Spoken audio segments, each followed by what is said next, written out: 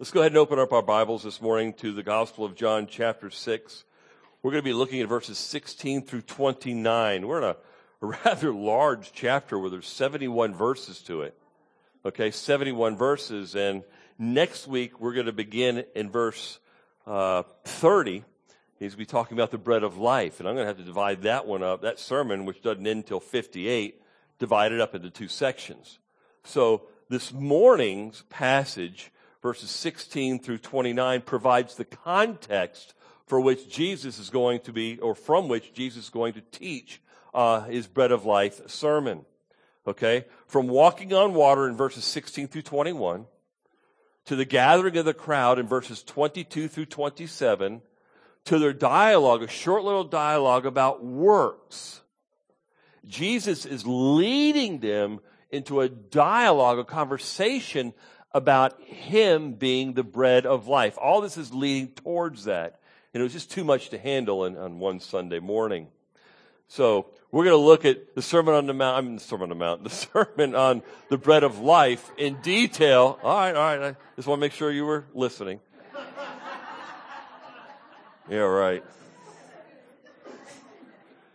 Wow. Whew, yeah, that's right. So next couple of weeks, we're going to look in detail at the bread of life sermon, but for now we're going to look at the context leading up to it. So let's stand. If you don't have your Bibles open them up to John chapter 6. We're going to read verses 16 through 29, starting in verse 16. Now when evening came, the disciples went down to the sea, and after getting into a boat, they started to cross the sea to Capernaum. It had already become dark, and Jesus had not yet come to them. The sea began to be stirred up because a strong wind was blowing. Then, when they had rowed about 3 or 4 miles, they saw Jesus walking on the sea and drawing near to the boat, and they were frightened. But he said to them, "It is I, do not be afraid." So they were willing to receive him into the boat, and immediately the boat was at the land to which they were going. The next day, the crowd that stood on the other side of the sea saw that there was no other small boat there, except one, and that Jesus had not entered with his disciples into the boat that they had already gone with, okay? But that his disciples had gone away alone. There came other small boats from Tiberias near to the place where they ate the bread, after the Lord had given thanks. So when the crowd saw that Jesus was not there, nor his disciples, they themselves got into the small boats and came to Capernaum seeking Jesus. When they found him on the other side of the sea, they said to him, "Rabbi, when did you get here?" Jesus answered them and said, ignoring their question, notice that, "Truly, truly, I say to you, you seek me not because you saw signs, but because you ate of the loaves and were filled.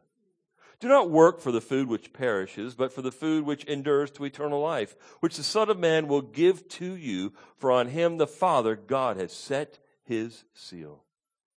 Therefore they said to him, "What shall we do so that we may work the works of God?" Jesus answered and said to them, "This is the work of God, that you believe in him whom he has sent." Let's pray. Father in heaven, all Scripture is inspired by you. It is therefore profitable. And so, God, I pray it would be profitable in our own hearts and our own souls, that it would instill a more deeper, richer trust in you this morning. That your word, as Isaiah says, will not come back to you void. We know the book of Hebrews says that the word of God is alive, sharper than any two-edged sword. So God, I pray that it would have its sharpening effect upon our lives. And with the scalpel's sword, with the scalpel's knife, conform us a little bit more into the image of Jesus Christ. Could conform us to his will, his ways, his desires, his righteousness, O Father. Oh God, I pray that through the power of your Spirit, that would be a reality in our lives. In Jesus' name we pray. Amen and amen. You may be seated. I got a simple 3-point outline this morning that goes along with the text. Actually, it comes out of the text. Point number 1 is Jesus walks on the water.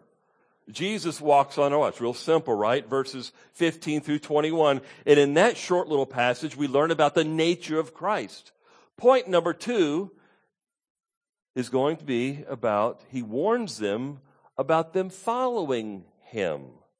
He warns them of their wrong, bad motive. Therefore, we learn about the nature of man is going to be the second point. So the first point, we learned about the nature of Christ. The second point is we're going to learn about the nature of man. And the third point, the necessity of faith, which is going to be the last couple of verses, 28 and 29.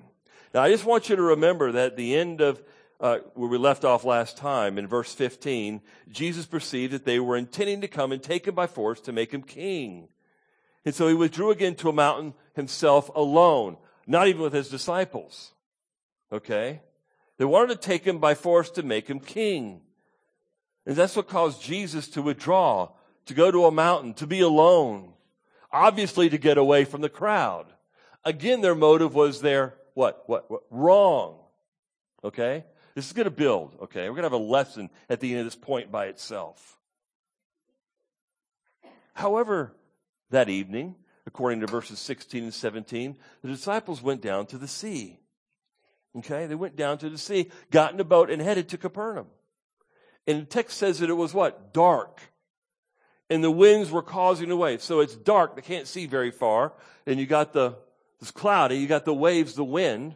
And here's what's going on. I got this beautiful map up here for you. Okay? This is the Mediterranean Sea over here. This is Israel. This is the Dead Sea. This is called the Jordan River. This is the Sea of Galilee. And basically they're crossing from here to here. If you look at the back of your Bibles, it's kind of like a kidney-shaped little piece of water called the Sea of Galilee. But they're going across here. And the winds from the Mediterranean Sea would come across and hit those and oftentimes create storms in the Sea of Galilee. And so if they're going from here, Tiberias, to here to Capernaum, and the winds are blowing this way, it's going to take a lot of force for them to stay on course, isn't it? That's what's going on. So they're in the storm.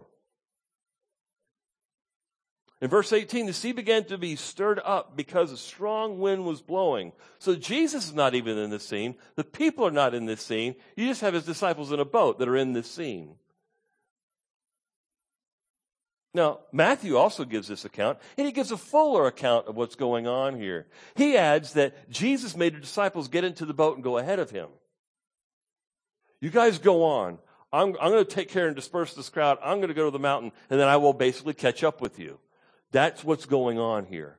When you add Matthew's account with John's here, Mark also shares the same account as well.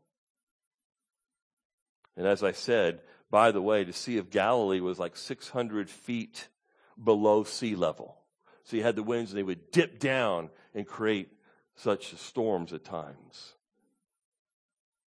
So the movement of that air flows across suddenly, creating big storms. So it's dark, it's windy. Jesus is not with them. The waves are tossing, according to verse 8, as everything got stirred up. The sea began to be stirred up. So they were straining to keep the boat on track. And then guess what happens? Verse 19, then when they had rowed about 3 or 4 miles, they saw Jesus walking on the sea, but they didn't know it was him at first. They see this figure. It's dark and it's windy. The wind is blowing, which means the waves are tossing up and down. They're struggling to keep the boat on course. And lo and behold, they see this figure coming, walking at them, not from land, but from the water. I mean, my goodness. From the water. Matthew says this. They thought it was a ghost. It's where we get the English word phantom. The Greek word for ghost.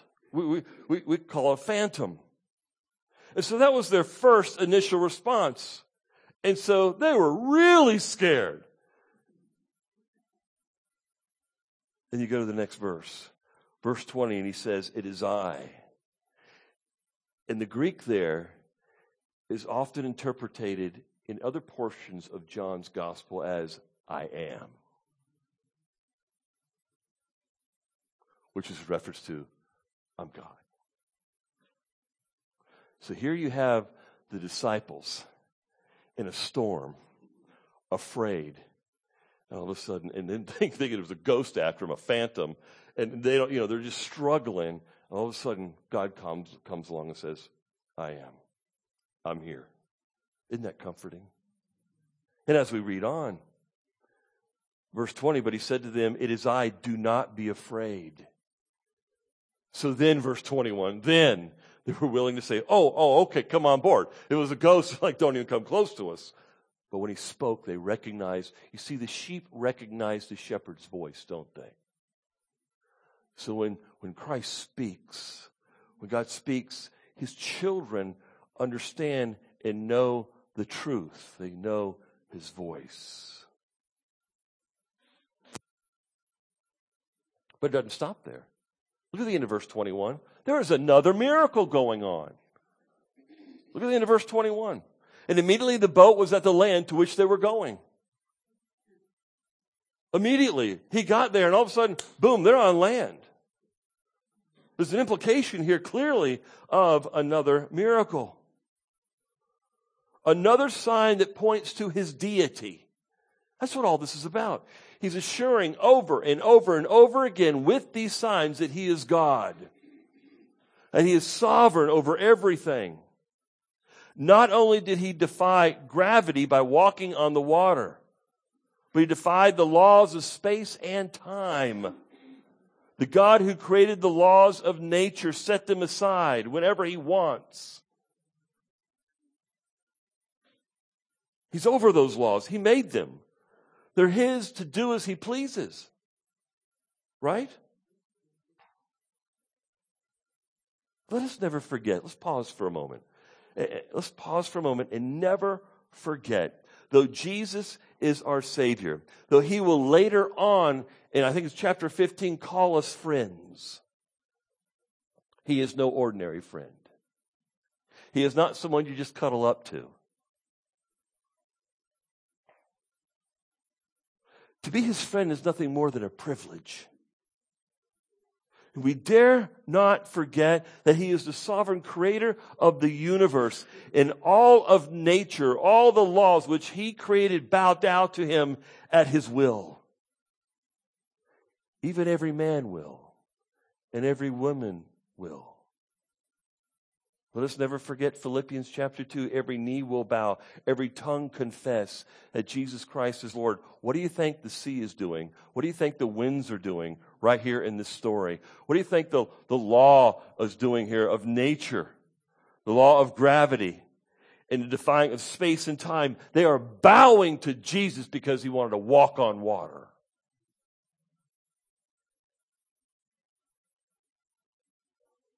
How much more should the church, being redeemed, bow to the lordship of Christ? How much more should we bow at the preaching of his word, at the teaching of his word, at devotions, when we have devotions? How much more should we meditate on the scripture even after we've walked away from them?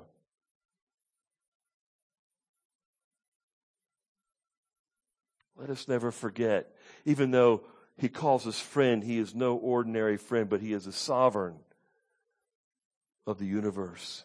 And even though he loves to walk with us, even though he is intimately acquainted with all of our ways, we must still bow before him and worship him as Lord. You have some modern preachers and teachers today saying he is just someone to cuddle up to. He's just a good buddy, a good friend.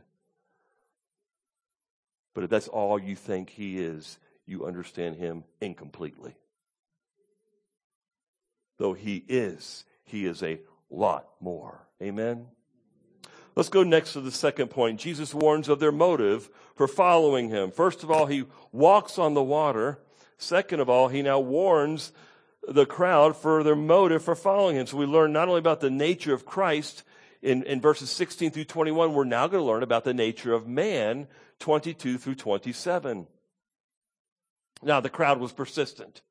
In verses 22 through 24, they recognized that he and the disciples had been gone.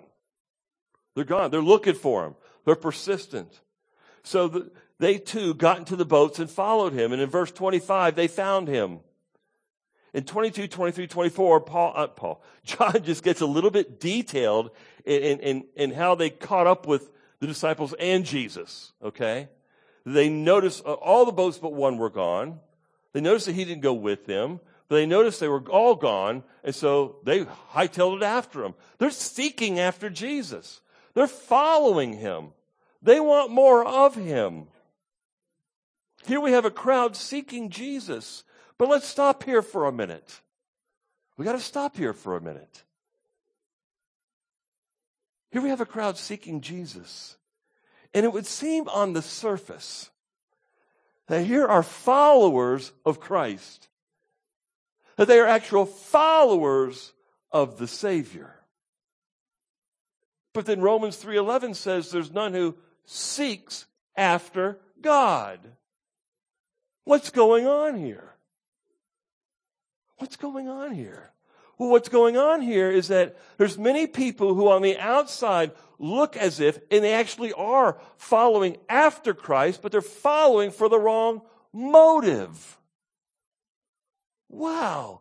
Just because we see someone going to church doesn't mean they're actually born again. Just because someone calls themselves a Christian or a follower of Christ, or they say, I seek him, doesn't necessarily mean it is genuine and true. Wow. How much does the church today need to hear that? The church has gotten, and I've heard this from other preachers, good, sound teachers of the Word of God, from MacArthur to Sproul, who's in heaven now, okay? I mean, just good men, good, solid, biblical men. Alistair Begg, all these guys, they talk about how evangelism, the church has gotten to such a point where evangelism doesn't just take place outside the church, but now it must take place inside the church. Here's a case in point. These people look like they would today, we would call them churchgoers. Because they even got in their boats. You know, the storm has obviously subsided. Now they're going to their boats and they're following Jesus. They went across the Sea of Galilee. By the naked eye, the first impression, one would think, wow, this is fantastic. Look at these people following Jesus. Man, this is church, man. It's real, it's genuine, it's true. But then notice what Jesus says. He's not impressed. Wow. Verse 26. I'm calling you out. That's what he's saying. I'm calling you out. Notice verse 25. When they found him on the other side of the sea, they said to him, Rabbi, when did you get here? He absolutely ignores the question. As to say, that does not matter. I'm going to call you out right now. Verse 26. Truly, truly, I say to you, listen up. Truly, truly. Look, what I'm getting ready to say, I don't want you to ever forget this. I say to you, you seek me not because you saw signs, but because you ate of the loaves and were filled. When you go fast forward to Romans chapter 3, verse 11, where Paul says there's none who seeks after God, there's none who seek for him with the right motive. Unless it's God that's make them alive unto Christ. You must be born again. Wow. It doesn't mean that they're true disciples just because someone is there at the event, at the feeding of the 5,000. I was there at the event. How many people go to church because the church has created an event for them to go to? Uh-oh. Jesus ignores their questions and speaks sharply concerning their motives. One commentator wrote they were crass materialists. Another one wrote they were looking for a show. As in the feeding of the 5,000, do it again. Do something else really neat. We're here for a show. Entertain me. There's an element of that here. See, that's what it is with people who want more signs. They're never satisfied with the entertainment. They're never satisfied with, that's not enough show. I want more. I want more. I want more.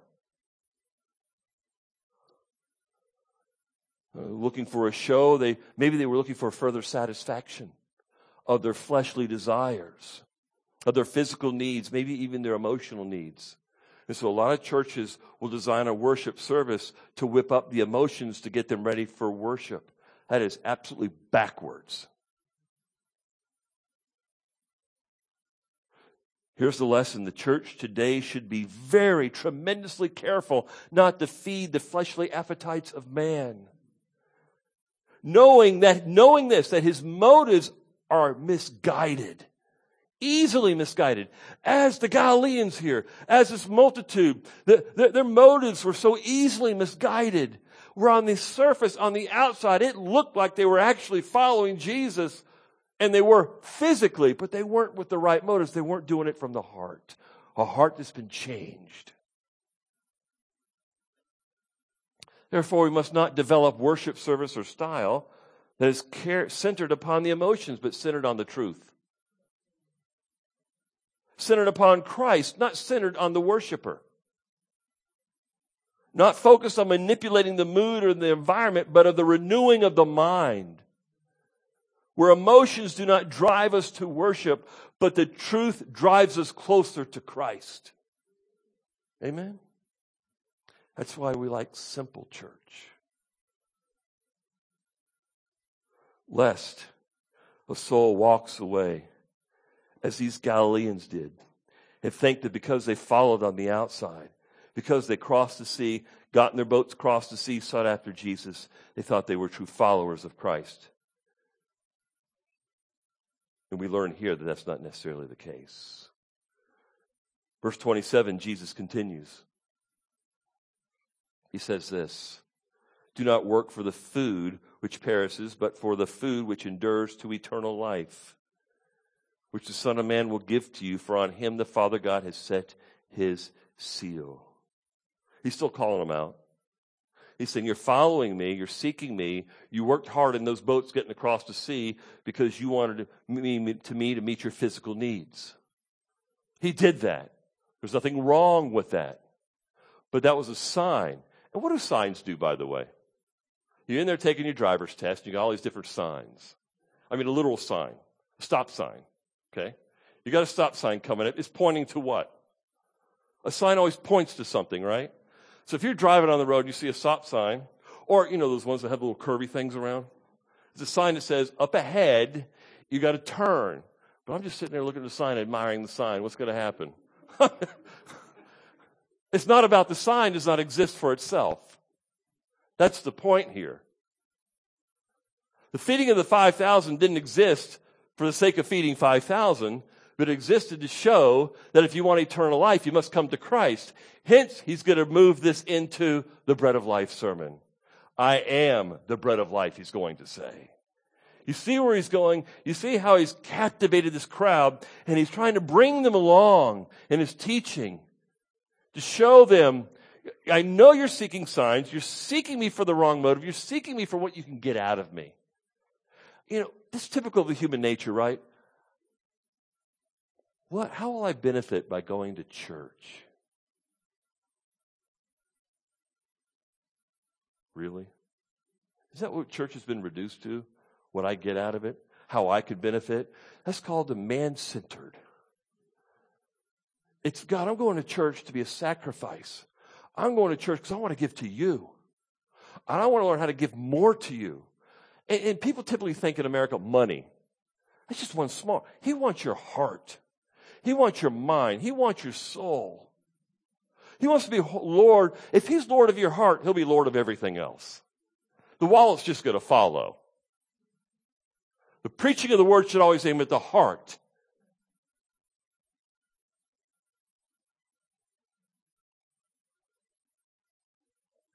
So Jesus continues, do not work for the food that perishes. Do not be fixated on the food, which might last you for a couple of hours, and you're going to be hungry again.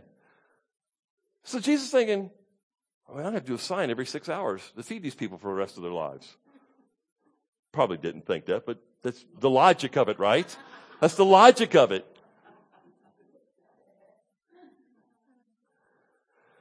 Don't get in your boats and row over here to get more bread to fill yourselves with. You're seeking me for the wrong reasons. Instead, seek for the food that endures to eternal life, which the Son of Man will give you. How do we know? Look at the end of that verse. Because the Father has set his seal. He is the one the Father has authorized, who's given the authority to give eternal life. That's why Jesus in chapter 14, verse 6 is going to say, I am the way, the truth, the life. No one comes to the Father but by me. There's only one mediator between God and man, the man Christ Jesus. There's no other name under heaven given on earth whereby one must be saved. It's the name of Jesus Christ. So the Father has set his seal on him. That's how we know. That's how we know. Giving him the authority to give eternal life. In other words, he's saying, me. You don't need me for the bread, the physical bread, that manna like back in Moses that only lasts for a couple of hours till you get hungry again. You need me for eternity. I'm the one that can give you bread that's going to last forever. And that bread, by the way, is me. So as God, through Moses, gave you manna back in the Old Testament, God, and that manna only lasted for hours, God has given you me, and that will last for all eternity. Amen? And so when we celebrate the Lord's Supper, that's what we're doing. We're not literally eating his flesh and drinking his blood, but we are literally saying, Christ, it's your body and your blood. It's you who gives me eternal life. And we're remembering what you gave in order for me to live forever with you. Communion is the gospel, right? He set his seal, and one cannot separate. And this tells me this: one cannot separate the gift of eternal life from the giver. Right? If you want eternal life, you must take Christ. People get lost here. It's very dangerous for a lost person here to go that direction. They want eternal life like this crowd, but they want it without Christ. But let me pause for a moment and relate that to us. Oh, how tempting it is for me and you over time, even as Christians, for the believer, for us to fall more in love with the gifts than the giver. I learned this years ago from an old dead Puritan. And he gave an illustration about a patient who was sick and the nurse who was helping him. Okay? An illustration, paraphrasing, goes like this. The patient's in bed and he's got a disease and he's real sick. Okay? In order to stay alive, the nurse had to give him medication. After a while, the patient began to appreciate the medication more than the one who was giving him the medication. He forgot that without the nurse, I will never survive. Sometimes we get like that with Christians. He goes on to say, when God knows our heart better than anybody else, he's intimate with our ways. When he sees his child going in that direction or in that condition, he will for a time suspend those graces, those gifts, in order to get his child's attention back on him. Wow. Hallelujah. Isn't that a beautiful illustration? I thought that was just beautiful. Well, let's go on to the third one. We're going relatively fast, so I can slow down. Jesus describes the work of God. Here we learn about the nature of faith. And 30, and my goodness, I'm just saying wrong names and everything. 28 and 29. Therefore they said to him, what shall we do so that we may work the works of God? They don't get it. Notice that. They really still don't quite get it, do they? And notice the works plural. What all do we have to do that we may work the works of God? It's kind of like, we also learn a bit about nature, man. We want to do what you're doing. Can we do what you're doing? What can we do to do these same things? This goes back to Genesis 3. The sinner wants to be kind of like God or to be God, right? That's part of our sin nature. For they said to him, what shall we do so that we may work the works of God? Remember, that word is plural. Man asks for what he naturally looks for, the result of his own efforts. Pull up your bootstraps. Make yourself a better person. Well, yeah, I can see how it has place in the world, like on a job or something like that. Work harder. Yeah, but this is the context of eternal life. That doesn't work over here with eternal life, right? But man asks for what he naturally looks for. He asks, what kind of works can I do so with my own efforts so that I can be saved? But Jesus reminds them that obtaining eternal life is God's work. It's God's work. Jesus answered and said to them, this is the work of God, that you believe in him whom he has sent. Notice Jesus responds with the singular form of work. The singular form. They're using what works, and Jesus says, but the work of God, singular. One of two things is going on here. Either he's making a word play on their use of the terms works, and therefore in a sense saying the work God requires of men is faith, or he's saying that the act of faith itself is the work of God.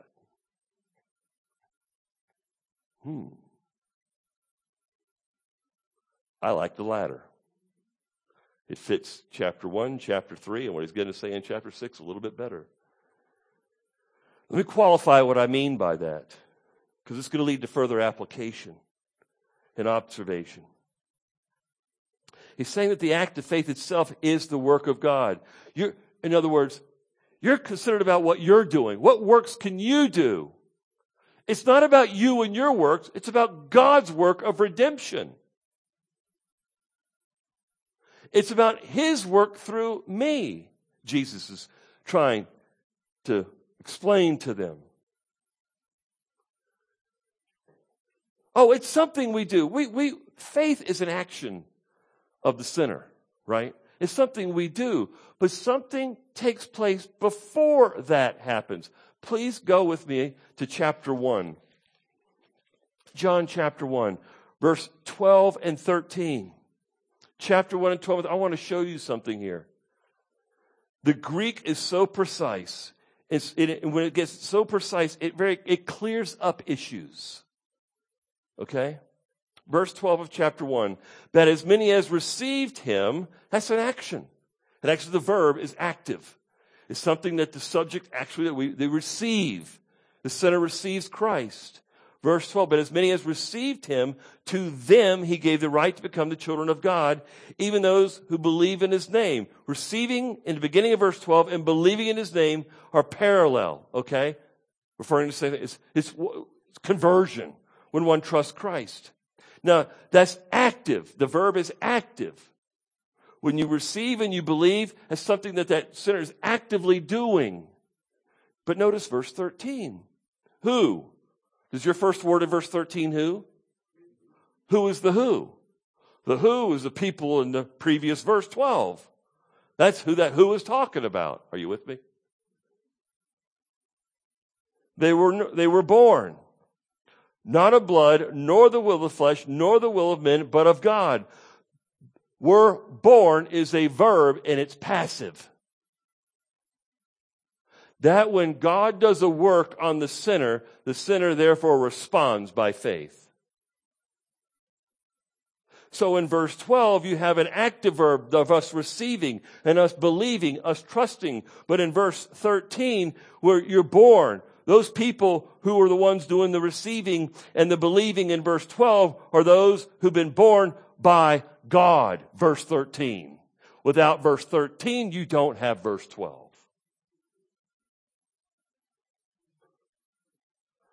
So no wonder when you get to chapter 3 and you have Nicodemus approaching Jesus, Jesus' lesson for him is you must be born again. And that Greek word born in chapter 3 is the exact same Greek word in chapter 1. And why would he say that to Nicodemus? Because Nicodemus represented all of those who relied on works, their own self-righteousness, their own goodness to get to heaven. Why is this important? I beg the question. And I can come up with 20 reasons, but I want to give you 5. Number 1. It best coincides. This interpretation, by the way, of chapter 6. It's not that the first one's all that bad. I'm not saying that, okay? It's just I prefer this one for these reasons. And here are the applications. In other words, verse 29, this is the work of God. God's work is working so that we would believe. God's working so that we would believe. Okay? And that work is the redemptive work of Christ. That work is the convicting work of the Holy Spirit. That work is the preaching of His Word. God is doing all those works to make someone alive unto Himself. First, it best coincides and complements the truth in chapter 3 that one must be born again. One doesn't make a decision and then all of a sudden gets born again. God doesn't look at the sinner and go, Ron, you chose my son, you did a great job. Okay, now I'll make you alive to my son. It just doesn't make sense. Right? Yeah. Number 2, it eliminates all forms of boasting. Turn with me to 1 Corinthians chapter 1. 1 Corinthians chapter 1. Oh, we got a problem with this church. Well, actually, there's no church without problems. This one just had a little bit more than others. The church at Corinth. Bless their hearts. We'll start early on in chapter 1 to kind of give you the context of where we're going here. Verse 10. Now I exhort you, brethren, by the name of our Lord Jesus Christ, that you all agree and that there is no divisions among you. Number 1, he's addressing divisions are happening in the church. He has some people like Chloe and the people that reported to him, hey, Brother Paul, back home church in Corinth, we got some major issues. One of them is there's people divided over all sorts of stuff. Some people following Peter, some John, some are so pietistic. They say, well, we're following Jesus. And some are saying, I follow Paul. They're taking sides based on what? Probably baptism. Notice in verse 13, has Christ been divided? Paul was not crucified for you, was he? Or were you baptized in the name of Paul? Well, I follow Peter because he baptized me. Apollos because he baptized me.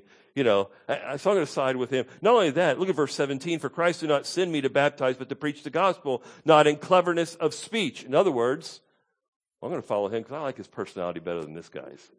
His sermons are so much more polished than Paul's.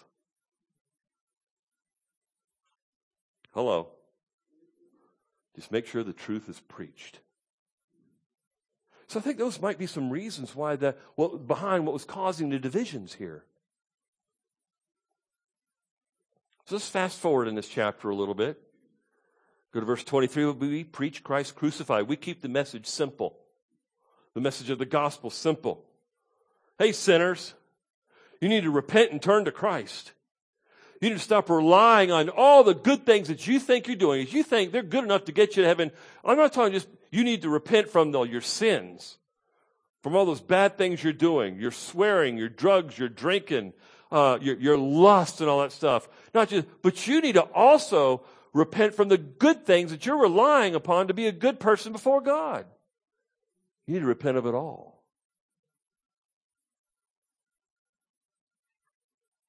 So we preach Christ crucified. And here's why. Because of all the bad things you do, it corrupts all the good things you do, and God desires holiness. Perfect righteousness to be in His presence. He demands it. And there's no human that could ever provide that for themselves or for another. There's only one, Jesus Christ. It's His righteousness to get you to heaven. So that's what Paul's talking about here. And in the context, he's saying the Greeks think this is just foolishness. They just think it's foolishness. Right? That's what he's saying here. The Greeks look at this gospel message we're preaching and they just think it's foolishness. Oh, it's a crutch for you Christians. You don't know what you're talking about. Whatever. Verse 26. For consider your calling, brethren, that is a calling to salvation in the immediate context. that there were not many wise according to the flesh, not many mighty, not many noble, whether it would be Paul, Peter, Cephas, or anybody. They're not saved because of their wisdom. They're not saved because of their might. They're not saved because of any nobility that they might have. Verse 27, now listen to this. But God has chosen the foolish things of the world to shame the wise. And God has chosen the weak things of this world to shame the things which are strong. And the base things of this world and the despised God has chosen, the things that are not, so that he may nullify the things that are. Why? Verse 29, so that no man may what? Boast before the Lord. When I share the gospel, I never boast that I made the right decision. I boast in my Savior who died for me.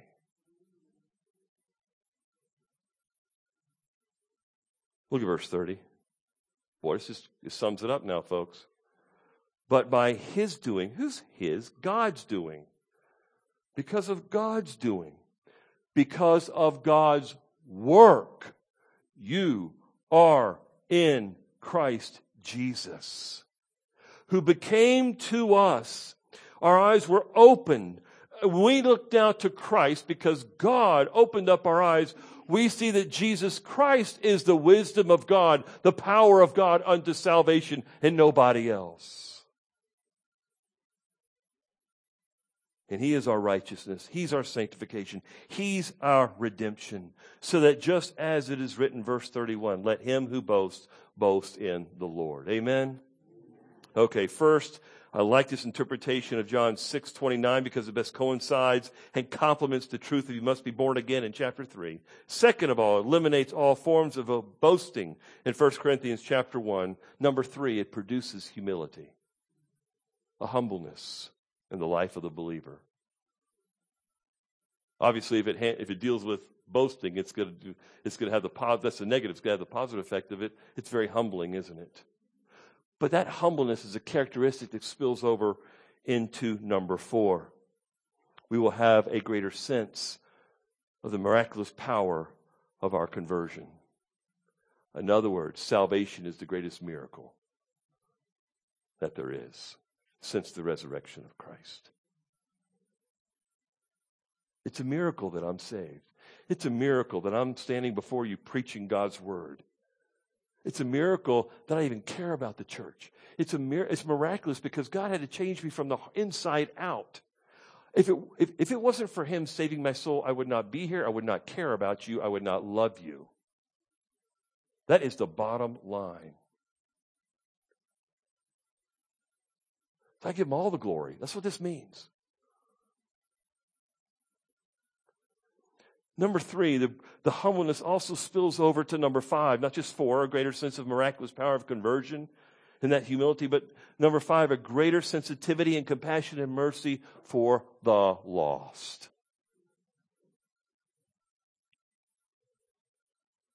Of whom I was once part of. The only difference between me and that atheist is the grace of God.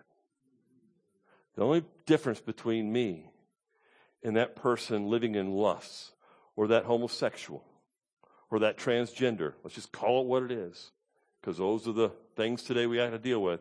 The only difference between me and them is the grace of God. It's not because I'm a better person. It's because God is a great God. And his Son is the Redeemer, Jesus Christ. That's why this is important. Let's pray.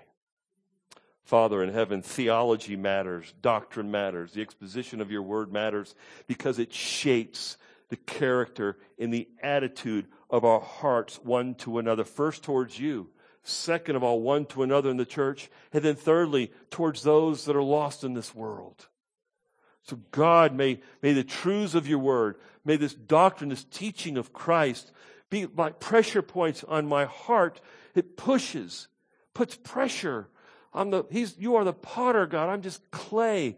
And so put pressure on areas of my life that this truth will change me, conform my attitude into Christ's attitude. Make my love his love, my humility his humility. God, I want to be submissive to his lordship. Because I want to be used by you. Used by you. What an honor to be called your friend. What an honor to be used by you. But most important, you are the one we bow down to because you are the sovereign of this universe. In Jesus, you are the beauty of the Father's eyes. It's in your name we pray. Amen.